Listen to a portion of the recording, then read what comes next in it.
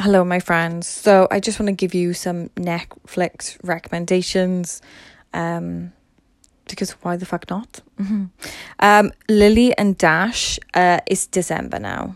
Okay, so you can watch it. It's an amazing series. Virgin River, I actually really love. Is very relaxing. I've just finished off watching The Ranch. Desmond's is hilarious. Oh, and Sexy Awkward People, so funny. And Life at the Party, which is hilarious. By the way, if you go on Amazon Prime and you click on films, they'll always give you related films. So, on your favourite films, just click on them and have a look. And I watched today Not Cinderella's Type. So in general, I'm big into my rom-coms, so I'll click on that and I'll go over it. Slightly Single was a good film.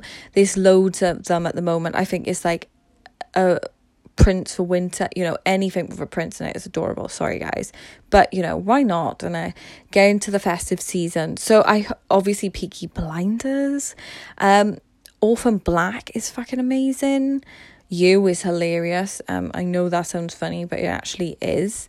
So I hope that's given you some recommendations for just, funny films that will just make you laugh. If you need anything else, just let me know.